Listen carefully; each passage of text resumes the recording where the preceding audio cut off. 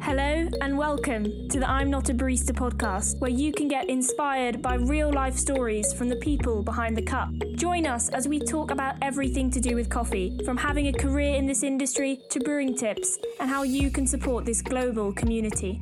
Humanity runs on coffee, and together we can empower the people behind the cup. Hello everyone, my name is Miki Wong. I'm your host today, and very happy to be talking to the founder of Subminimal, Dominic Symons. He's a product designer, entrepreneur, and most importantly, he's a big coffee lover. If you're into Kickstarter or home brewing, you must be familiar with his very successful Kickstarter project, the NanoFoamer microfoam milk in 20 seconds. His project raised more than $500 million from about 6,000 international backers. It is one of the most successful Kickstarter projects in 2020. So let's get to know Dominic and hear about his story, how he started everything as a product designer.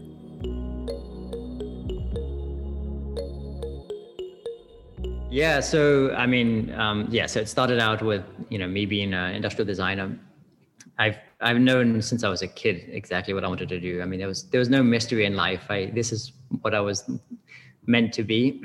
And then I grew up in Switzerland. I studied in California afterwards, and then I founded a company in California in 99 actually, doing consulting. Then in 2005, I started manufacturing my own products and started a sort of tech accessory company. So we made a lot of cable management and phone chargers and things like that.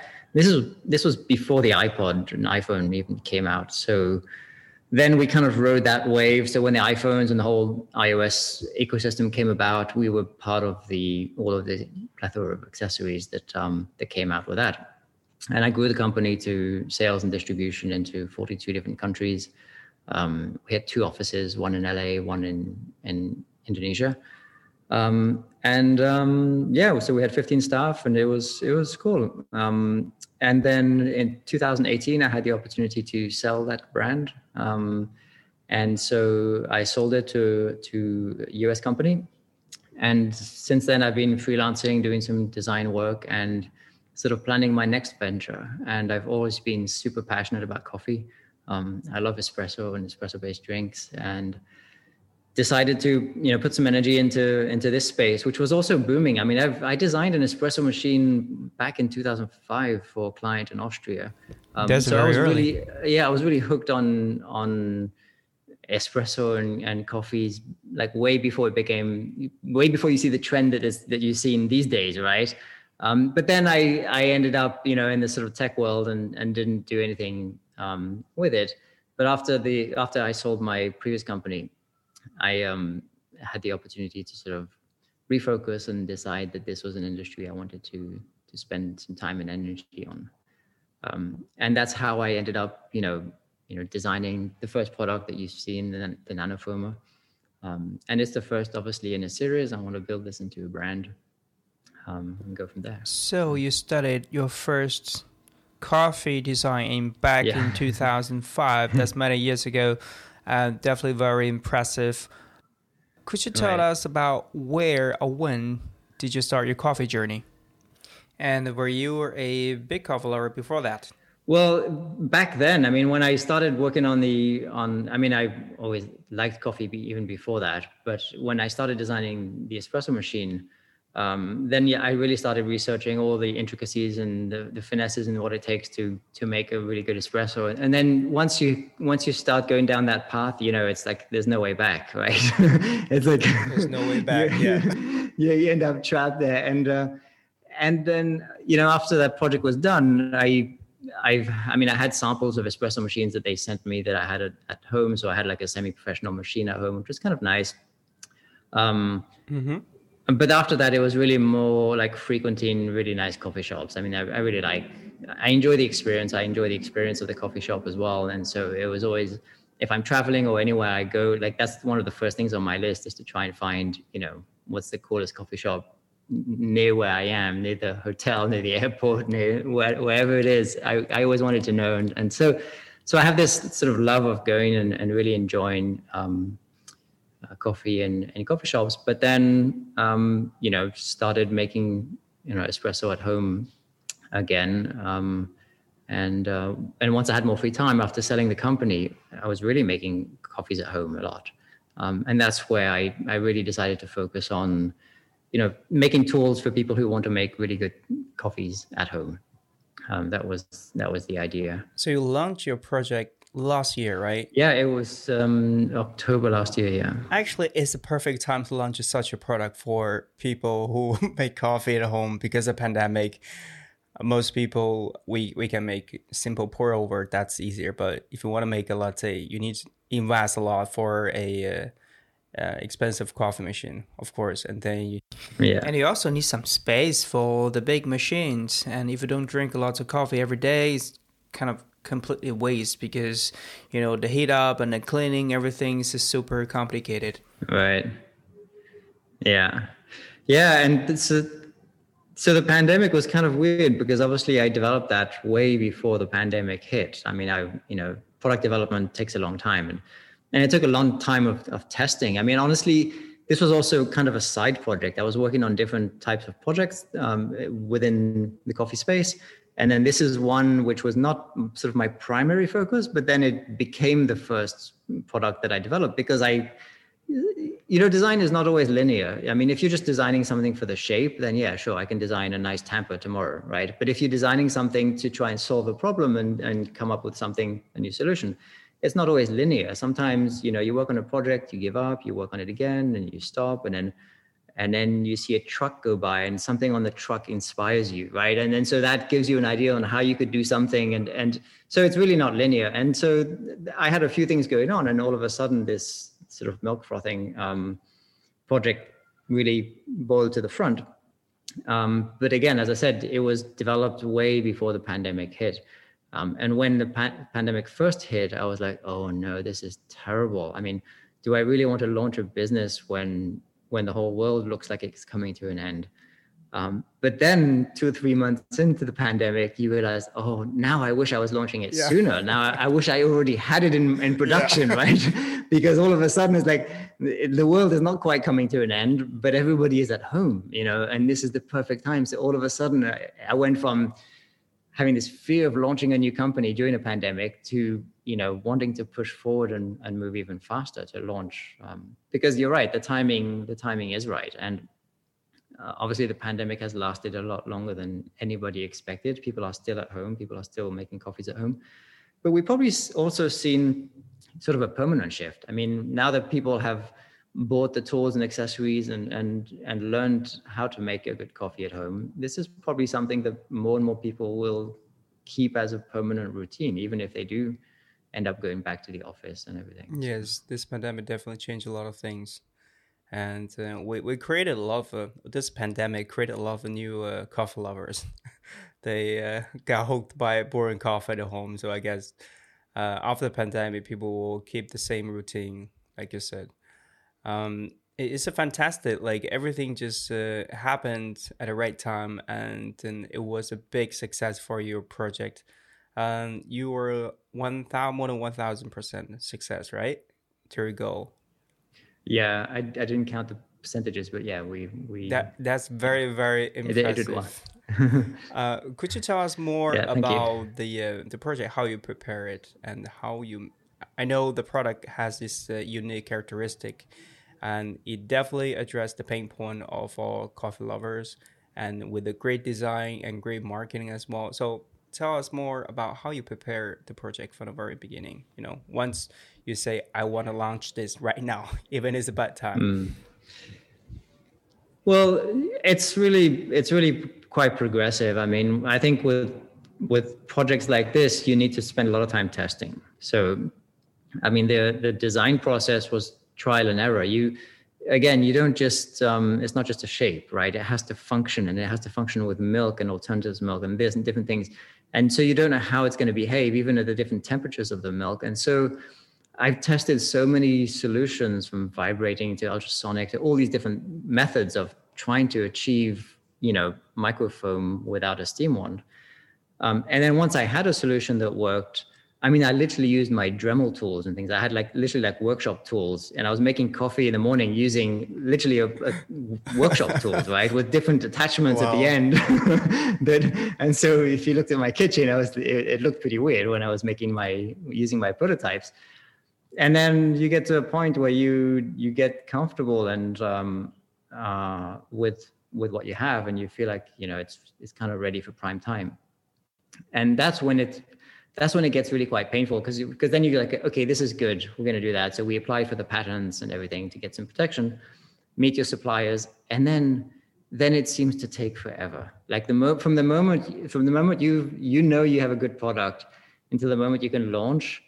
I mean, it's 18 months, sometimes up to 2 years, but that 18 months, it seems like forever. By the time you've launched it, it's new to everybody else, but for you, it's like an old project, right? Yeah, you've been working on it totally so long. Understand. And it's the most frustrating time, because you really want the world to know about it and you really want to get it out. But you have to do the tooling, and you have to do testing, and you have to do certifications and check with FDA and all the regulations, and there's just so many steps. On the other hand, because it's a brand new company, I mean, I used to do that with my previous company, and we had 15 people. But I had a graphic designer, I had different people, salespeople that did all the different parts. In this case, I'm starting from scratch, and I'm doing 100% myself. I mean, it's literally a one-man show, right? So from solo project. Yeah, so from all the photography, all the I mean, everything, photography, film, everything I did, I kind of did by myself. But I was able to do that because the product development takes that much time, right? Because it took, let's say, 12 to 18 months to develop the tooling and everything. During that time, I could develop my identity, develop my logo, apply for all the trademarks, develop the website, and even learn different web technologies and learn videography and do all that stuff. You did it all and yourself. Yeah, it was a lot. And once I start launching the second or third product down the line, I don't know if I'll have the time to do everything alone, but yeah, it's kind of good to get back to the roots. Well, what a journey, right? Yeah, exactly. I hope you have the time to relax a little bit after this project. It's such a long journey. Could you tell us more about the current status of your project and what is really going on there and what's going to happen next? Yeah, so we're currently in pre-order. So so when we did the crowdfunding, we had early birds, which we were shipping early. And so what I did with that is I actually did a pre-production run. I really like to be ready like that. So when I launch a product, it's something I really believe in. I feel like I've tested it sufficiently myself or with some friends, but we don't do a huge amount of research up front. So not that many people have seen it, right? But I really believe in it. And so that means I also already invested in the tooling and development, and it's pretty much ready to go, right? And so once we launched the Kickstarter, so once I launched the Kickstarter, what I was saying is that I was pretty much ready, and we did a pre-production run. So we had our first sort of minimum order run, which we produced, and we could offer those up to the early bird. So we were already in production, and I knew that this was something I was, going to be doing. But then, you never know how successful the crowdfunding is going to be, and you still need to place your second order, once that's completed. And so that's what we did. And my lead time is not so quick. We have a 3-month lead time with our supplier, so it takes quite some time to restock. But that's what we've been doing, and everything has been pretty much on time. I mean, you always have some delays here or there, or something that goes, a little bit wrong. It's pretty natural. It's part of the process. But yeah, we're on time. All the products are in the containers right now on the way to LA and Singapore, where we have our warehouses. And we should be shipping at the end of February. The goal was to ship at the end of February. It's going to be super tight because I think both containers seem to be delayed by about a week now. So it's going to be really tight, but I hope to start doing all the deliveries at the end of February. And then from that moment onwards, once I've shipped out all the crowdfunding orders, then and start working with distributors, and sort of the business gets going, basically. the business as it will for the next. Yeah. Are you still yourself working on the whole project, or you have some more help right now? I hope you do. No, it's still me.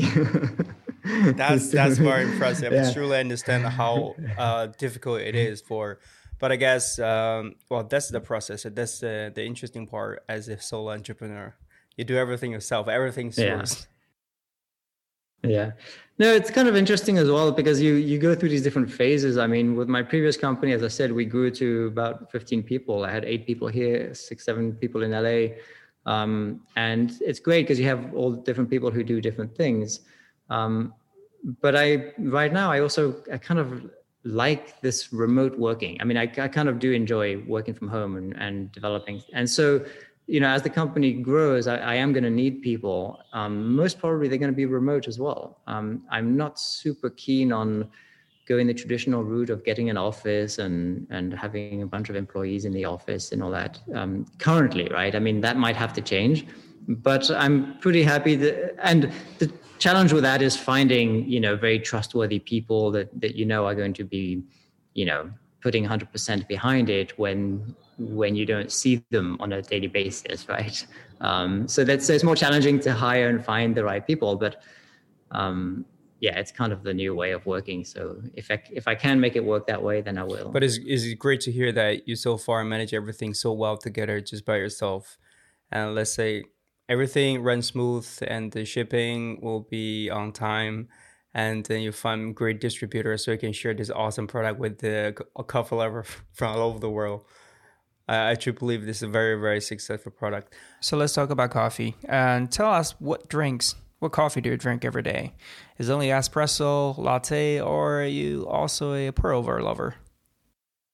Yeah, I mean, I buy locally, so I always buy like locally roasted, I find. And I try different coffees from different local roasteries. And so you have your preference and you use that for, a few months, and then you try something new and you have a new preference.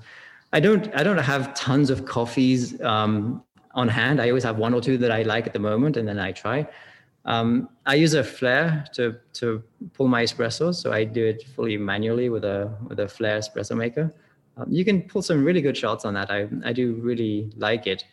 And then I used to grind by hand, but that got pretty tiring after a while. Yes.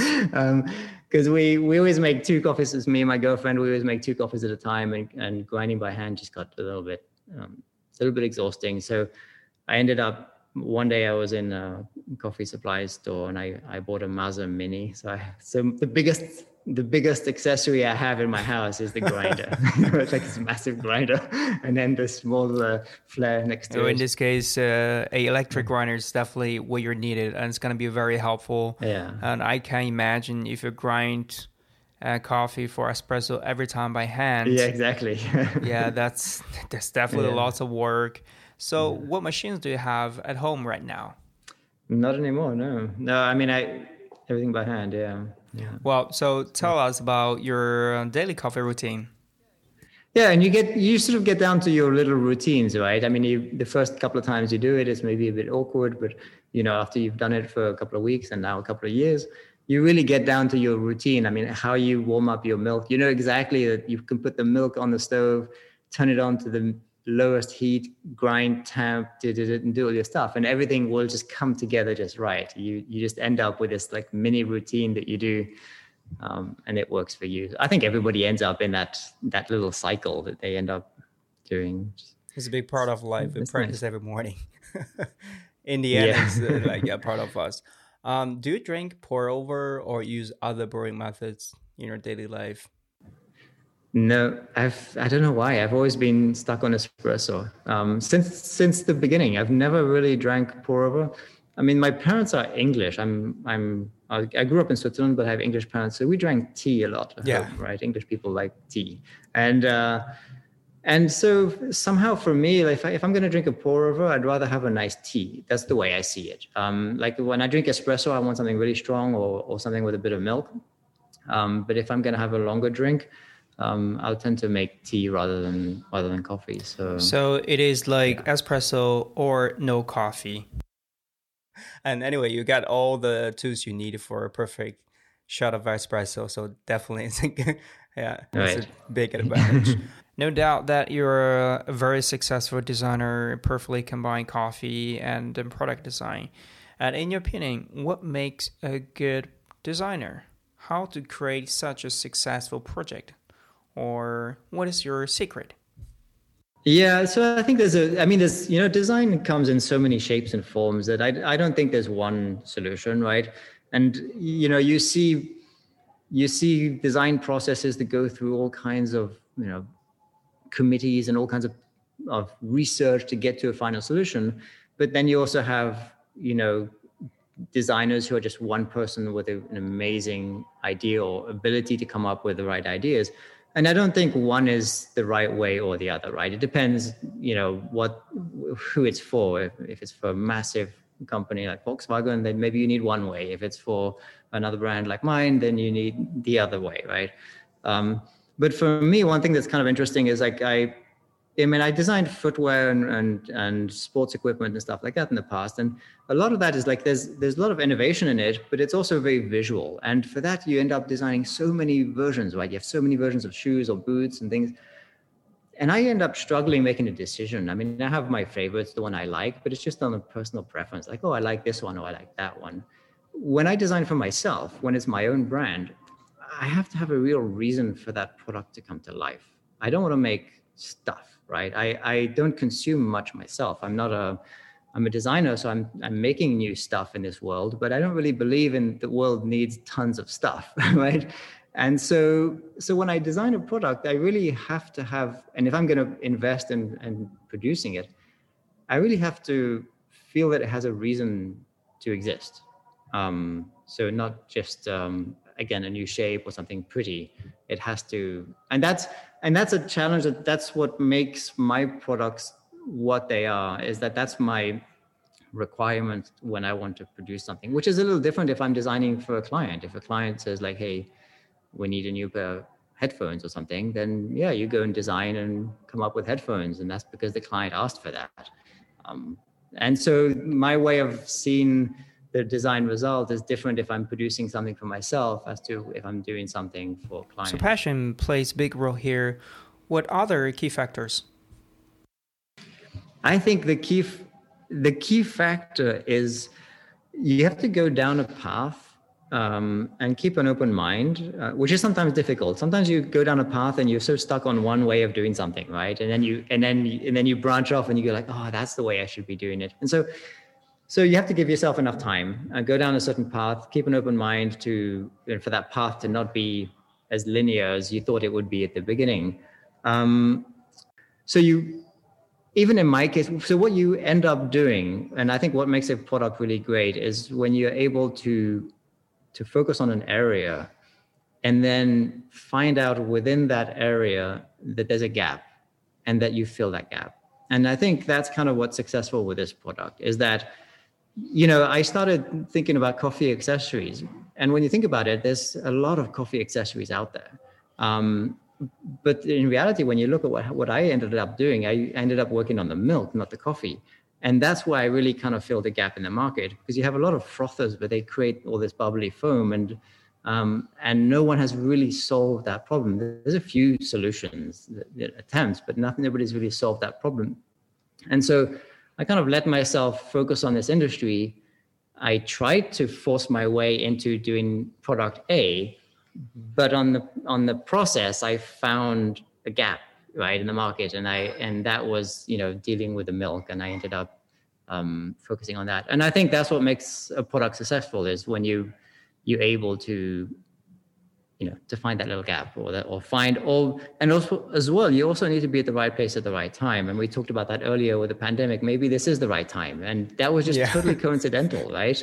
I mean, the fact that I sold my company in 2018, started focusing on this, about to launch it, and then the pandemic hit, and no one could have planned that. But sometimes that's just what it is. If I'd done this product in 2005, maybe no one would have noticed because, the third wave coffee had not really been in full swing yet and the pandemic was not on. So timing is also very important. Well, timing is super important. And I believe there are other factors are equally important here, such as your design experience, your special skills, and your ability to make everything happen by yourself. That's really impressive. So let's get to know the real you. What kind of person are you in real life? Yeah, I listen to music. I've become less and less specific about my music. I think I was much more specific earlier. Now it's like it's not something that I absolutely have to always have on. I read a lot, but I read a lot of news. I've become one of these persons who just consumes snippets, right? You just over time I found it harder and harder to really finish a book. It's kind of sad, but that's the reality of how we live to a great extent. And I've picked up books and I've gotten halfway through and just can't get to the end anymore because I've moved on to this society of just reading short, fast articles and a lot of news. As a person, I mean, I'm generally pretty mellow, pretty shy, not necessarily. When it comes to launching a product or brand as well, I'm not necessarily someone who likes to shout and scream about, what I do. So it's always good for me to have, someone doing marketing for me, because I'm not the person who advertises myself that much. So I'm usually pretty reserved. Yeah. Exactly. I'm not comfortable with my own voice. It just doesn't. I'm just not comfortable with it. It's like, but talking about that video, like because of the pandemic, I have this really great latte artist that I wanted to work with, and we were supposed to do the video together, and we couldn't do it because he couldn't come here. So in the end, I'm the one who is doing all the pause in the video. And I never expected that because my latte art is not that great. I mean, I learned as I did this project, right? This is how I picked it up. But again, I was kind of forced, and I had a video team in place that I wanted to use as well. And we couldn't do anything. I actually waited 3 months hoping everything would settle down and then it would work out. But it looked like nothing was ever going to settle down. So I eventually shot the whole, Kickstarter video myself, and wow, it just surprised me again. Literally everything. Literally, my girlfriend was holding the camera, and I was directing everything. We did everything at my house here, literally from A to Z. And I just hired someone to do the voiceover because I'm just not comfortable with my voice. So. I totally understand that it's very, very difficult to fall in love with your own voice in the very beginning. And talk about your challenges. I think my challenge was my fear of the unknown.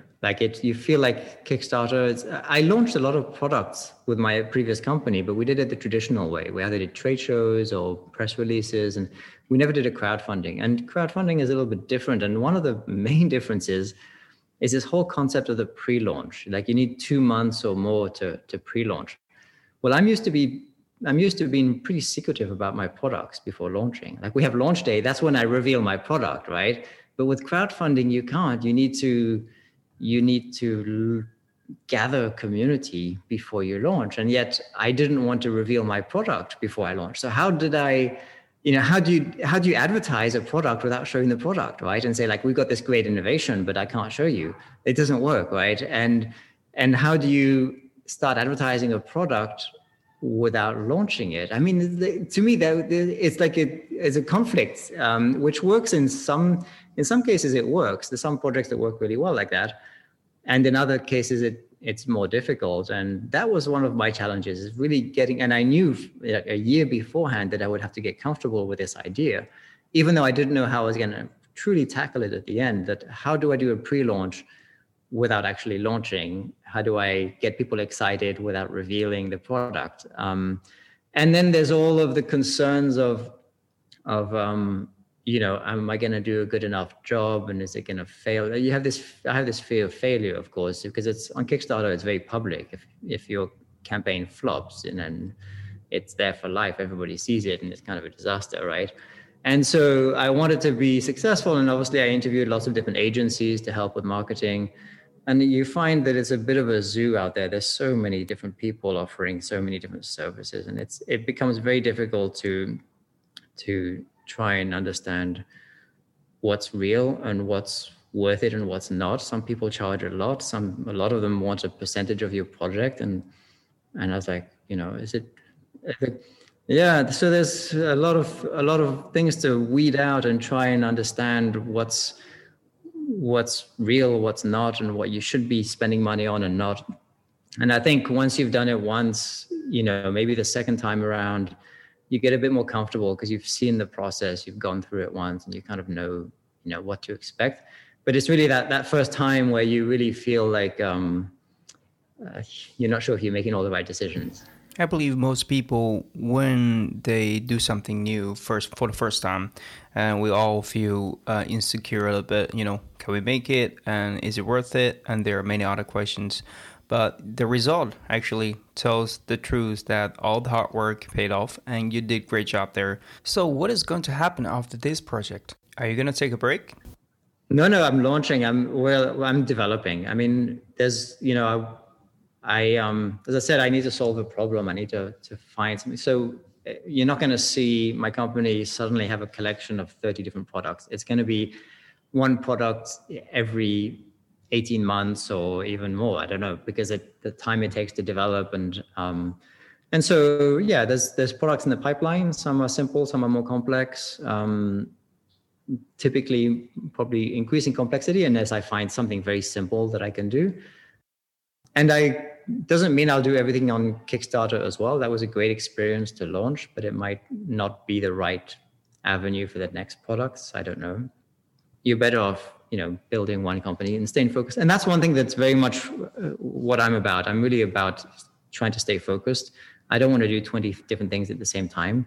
I want to do, one thing that I'm passionate about and really believe in. It is very hard to believe that one person could manage to finish all these difficult tasks. You must have learned a lot from this project. You communicate a lot with the backers and did research based on your understanding of the coffee industry. So based on your experience and knowledge gained from this project, what do you think has been changed in the coffee industry, and then what will be the future? The only change that I have maybe seen is what you said before, of just people getting more used to making a quality coffee at home, and I think there's more and more tools. The tools a lot of them have been available, but there's more and more tools becoming available to make really good quality coffee at home. And I think the whole third wave coffee and coffee shops really gave people that taste of what a great coffee can be like. And once you've gone there, of course, you can't go back. But I often felt that there was a discrepancy. Like, the cappuccino I could make at home was nothing like the one that I got from the local coffee shop. And I think people want that to become closer. People want to have that same experience at home. And so, there's a number of, we're helping with that, but there's a number of other companies that are helping to allow you to reach that same level of coffee and take that sort of mystique out of it and show you that, like, yeah, you can do something that tastes just as good at home. It is true that you can brew very tasty coffee at home with the right tools and with the recipes. You may not be able to compete with the world champions on the stage, but making a good cup of coffee at home is very simple nowadays. I have learned a lot today from Dominic. Running a successful project requires more than just a good timing. You need to be very focused on the most important job, and you are willing to learn the new skills, knowledge. Of course, work hard. Thank you very much, Dominic, for joining us today. I am looking forward to seeing more projects from you. All right. Thanks again. Thank you so much for tuning in to the I'm Not a Barista podcast, where people get inspired and connected through coffee stories. If you want to join our community, then please subscribe for future episodes and follow us on our Instagram to get connected.